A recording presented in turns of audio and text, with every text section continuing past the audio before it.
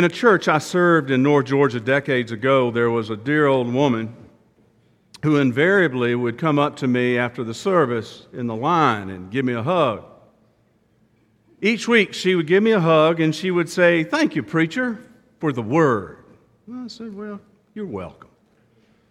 It was awfully sweet of her. Every week got a nice little hug from this woman. The problem was she had this proclivity to go overboard on her gardenia-scented perfume.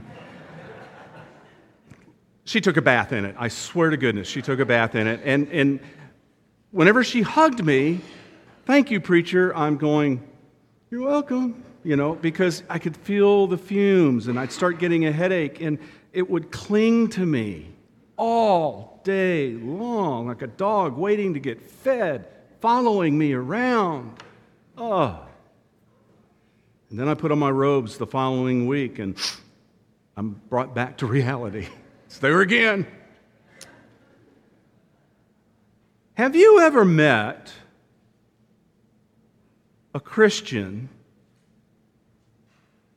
whose sense and display of their Christian piety carries this odor of a Christian know-it-all, who definitively knows exactly how Jesus votes and will tell you which books should not be in the school's library, knows for sure who is going to heaven and who's going to hell, makes moral pronouncements about other people's behavior, and who reminds us daily of what a good, upstanding Christian they are from all their prayer, Bible study, and perfect worship attendance. Have you ever met one of those? I have.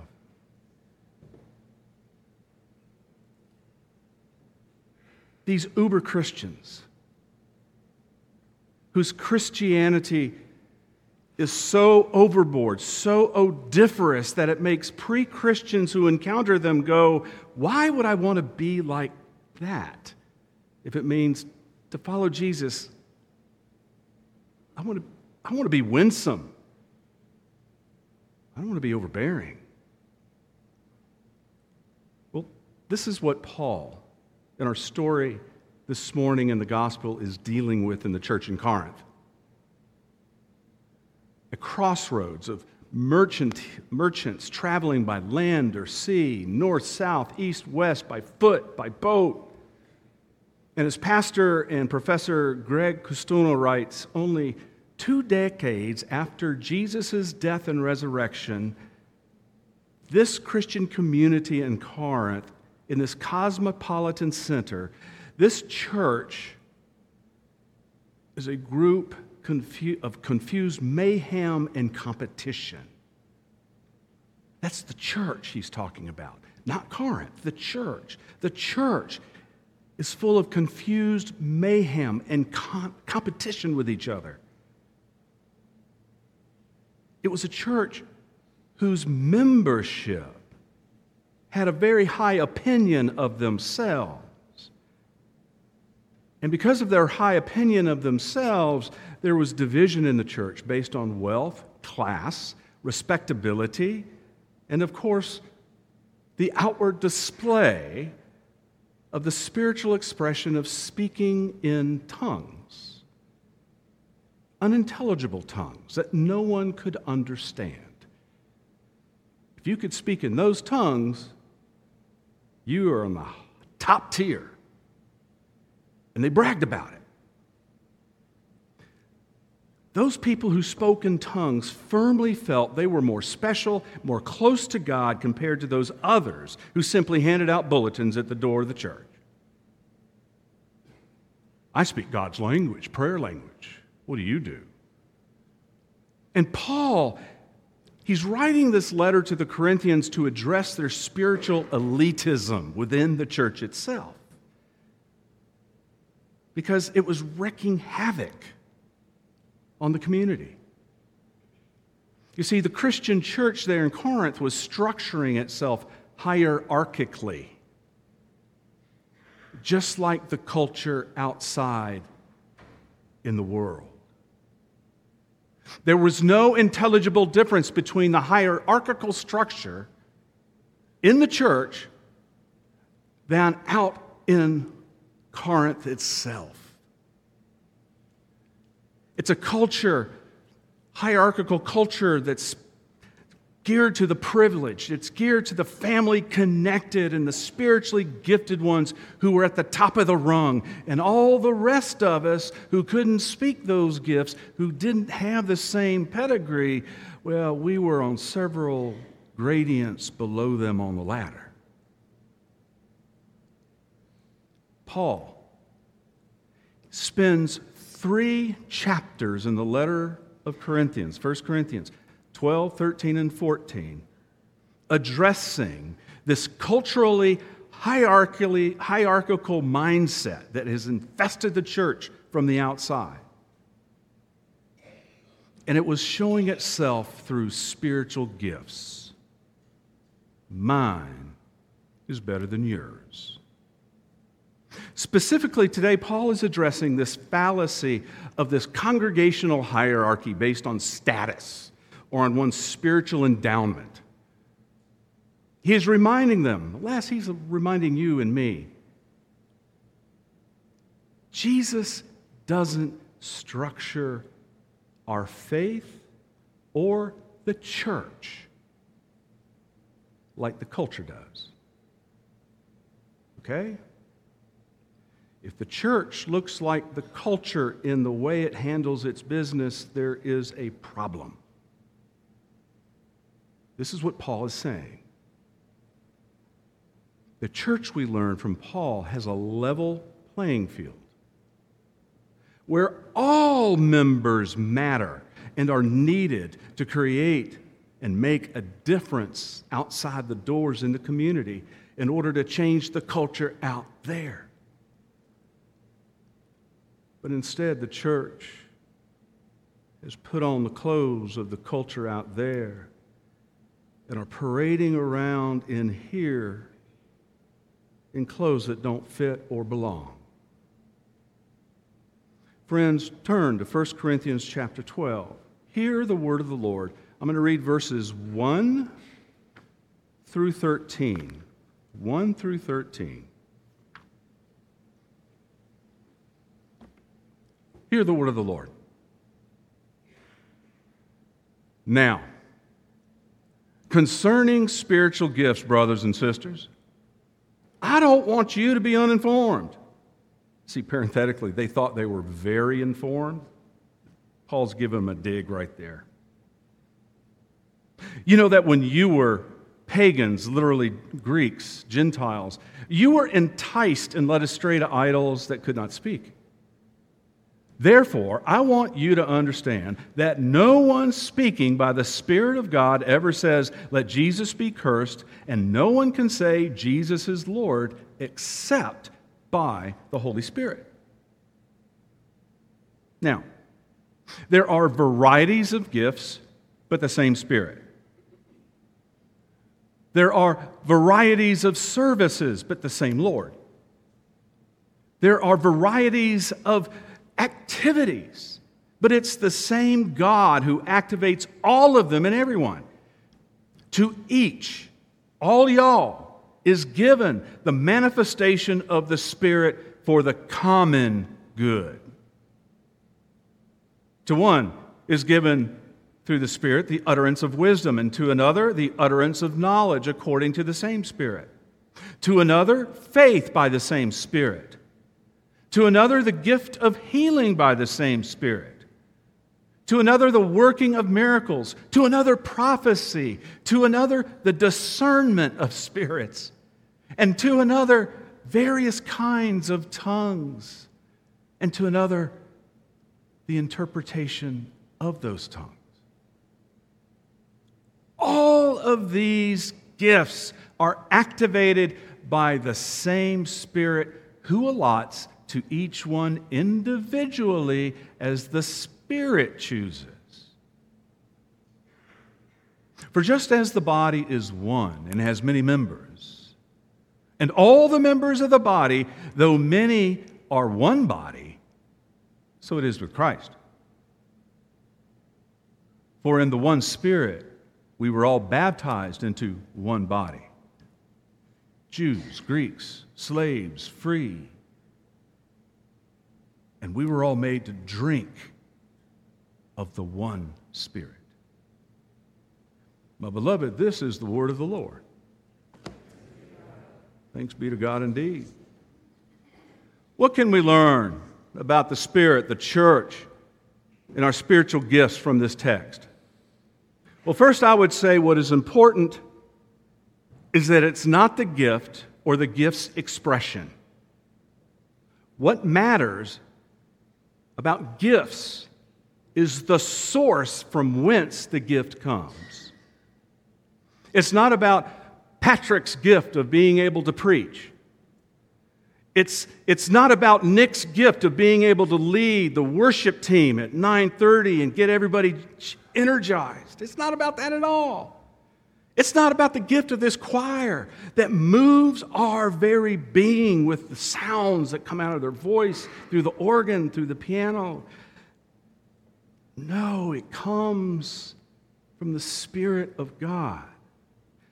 You and I, none of us have anything to do with it.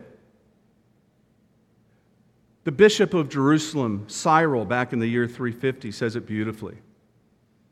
Cyril describes it like this. He says about spiritual gifts, one and the same rain comes down on all the world. Yet the rain becomes white in the lily, it becomes red in the rose, purple in the violets and hyacinths, different and many-colored in manifold species. Thus, rain is one in the palm tree and in another the vine, and in all things. Though it is uniform, it does not vary in itself. It's still rain. The rain does not change, coming down now one thing and now another, but the rain adapts itself to the thing receiving it and becomes what is suitable for each. Similarly, the Holy Spirit, being one in one nature and individual, imparts to each one in the church grace according to the Spirit's will. It's about the rain, beloved, and not about the tree or the plant. It's about the Spirit speaking, using each one of us. It's not about the gift itself. It's its manifestation, and it's a gift from God that matters. It's about the graciousness of God, first and foremost, about giving the gift to us to begin with. It's the same word, gift, as charismata. The same word we get charismatic. It comes from God to us. It's unearned. We just receive it. Second, Paul reminds us for the church and for spiritual gifts, it requires that all of us are needed to make impact for the ministry of Jesus out in the world. In Paul's day, the body metaphor was very popular, particularly among the Greek and Roman philosophers. They always talked about the body, particularly the Greeks when they talked about the polis, the city. And they would say that there are some parts of the body and the city government that is more important than everyone else. Now, Paul, he takes this metaphor, well-known metaphor of the body, and gives it a twist.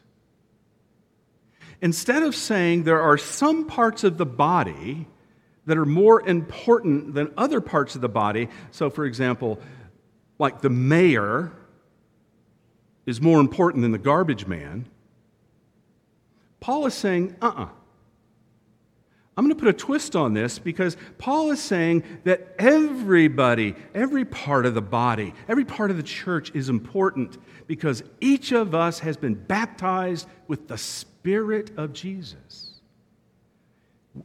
It's not our gift, it's a gift given to us. And this is Paul's way of describing how the church is to be differentiated from the culture out there and how the rest of the world works. Sure, the mayor is important, but after 4 days, 5 days of no trash pickup, you can guarantee that garbage man's clout is getting pretty high. We're all important. Paul is telling us how the hierarchy in the church has been flattened. As we are reminded in verse 13, for in the one Spirit we are all baptized, Jews, Greeks, slave or free, we are all made to drink of the same Spirit. Beloved, hierarchy has been flattened.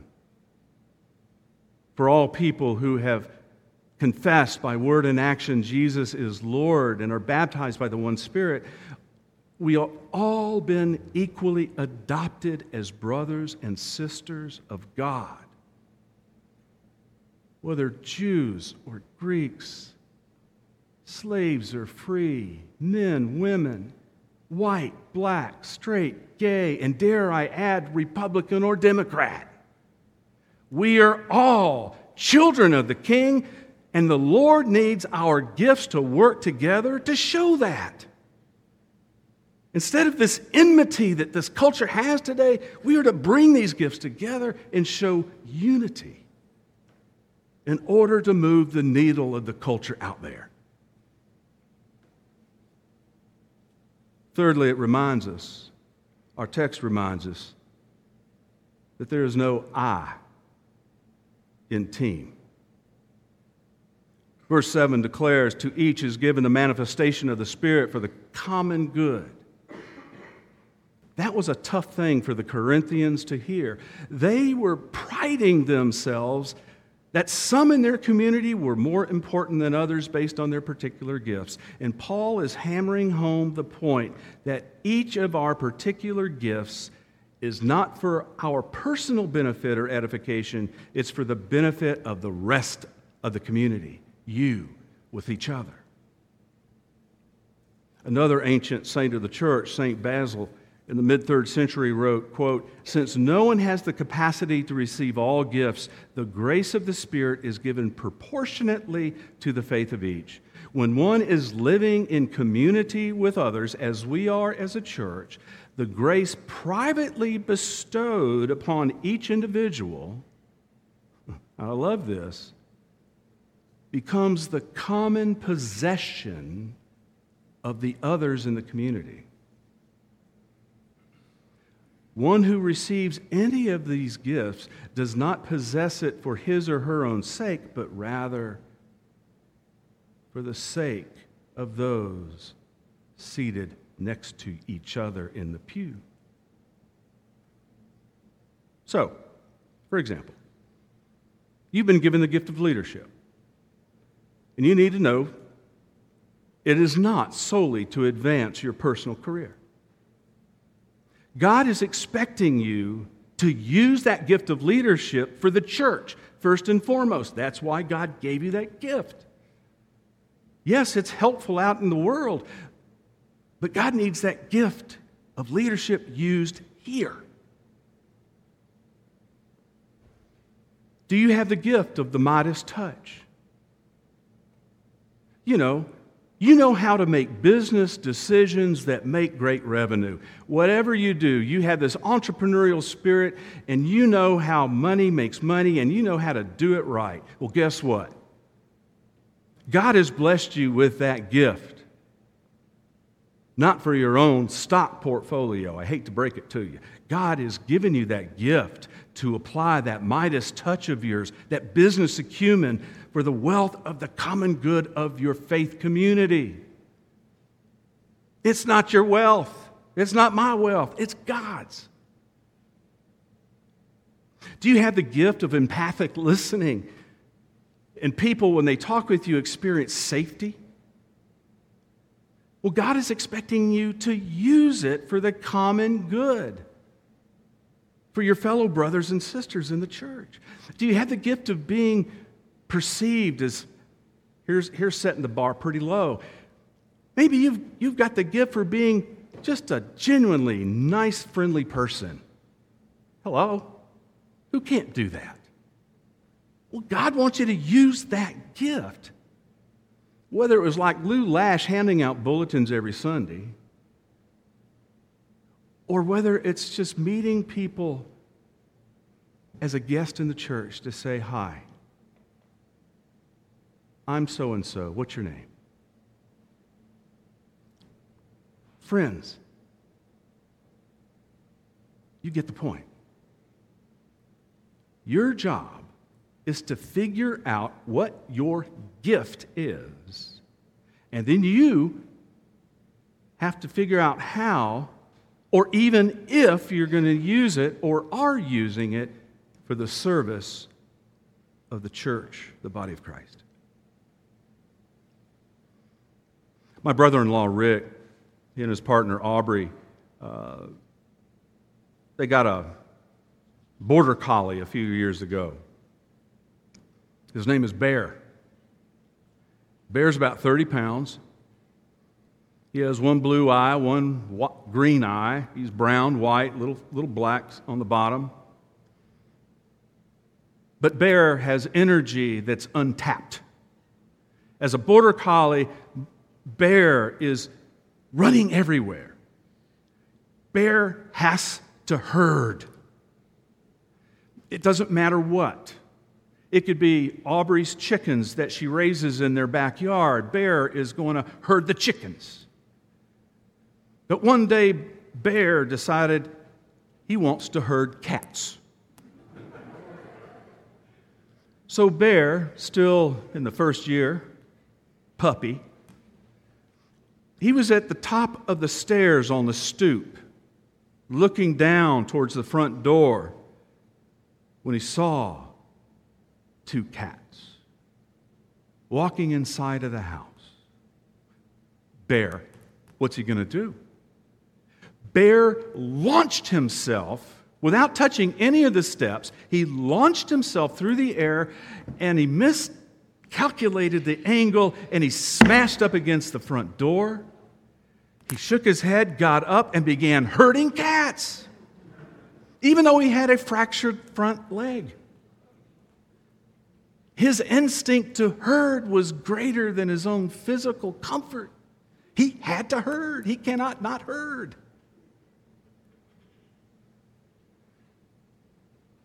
Not only are they the smartest dog breed, but they're one of the most active.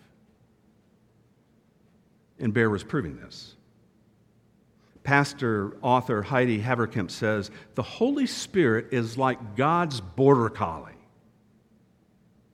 trying with boundless energy to herd us together into groups in order to testify in word and action that Jesus is Lord and that God is love.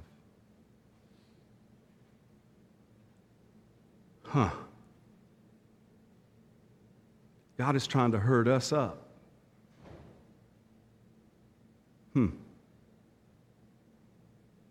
Our gifts are not our own. They're for each other. Our gifts are not from ourselves. They are from God. And our gifts are to be shared equally, graciously, boundlessly with all the people in this room so that we, church, by the Holy Spirit's guidance, can go out there and make a difference in the world. In the name of the Father, the Son, and the Holy Spirit, all of God's people said with joy. Amen. Pray with me. Holy Spirit, come. Holy Spirit, come. Holy Spirit, come. As we go this week, O Lord, help us to speak with another person about what our gifts are. Ask that other person, can they even see those gifts working in me? in us. And Lord, if we know we have a spiritual gift, and we all do, convict us whether or not we're using it. If we are, praise God. If not, then why not? Well, Lord, everything we have is from your generous hand. So be it. Let's stand and sing. Oh, nope, we got another profession of faith. We do. We do. Friends, as we prepare to close worship, I invite you to join me in saying what it is that we believe about the work of the Holy Spirit using this passage, this adapted passage from the Confession of 1967. Church, what is it that you believe? God, the Holy Spirit, fulfills the work of reconciliation in humankind. The Holy Spirit creates and renews the church as the community in which people are reconciled to God and to one another. Spirit enables us to receive forgiveness as we forgive one another and come to enjoy the peace of God as we make peace among ourselves. In spite of our sin, Spirit gives us power to become representatives both of Jesus Christ and his gospel of reconciliation to all people and creation. Today, I vow to use my spiritual gift. Friends, let's stand and sing our closing hymn.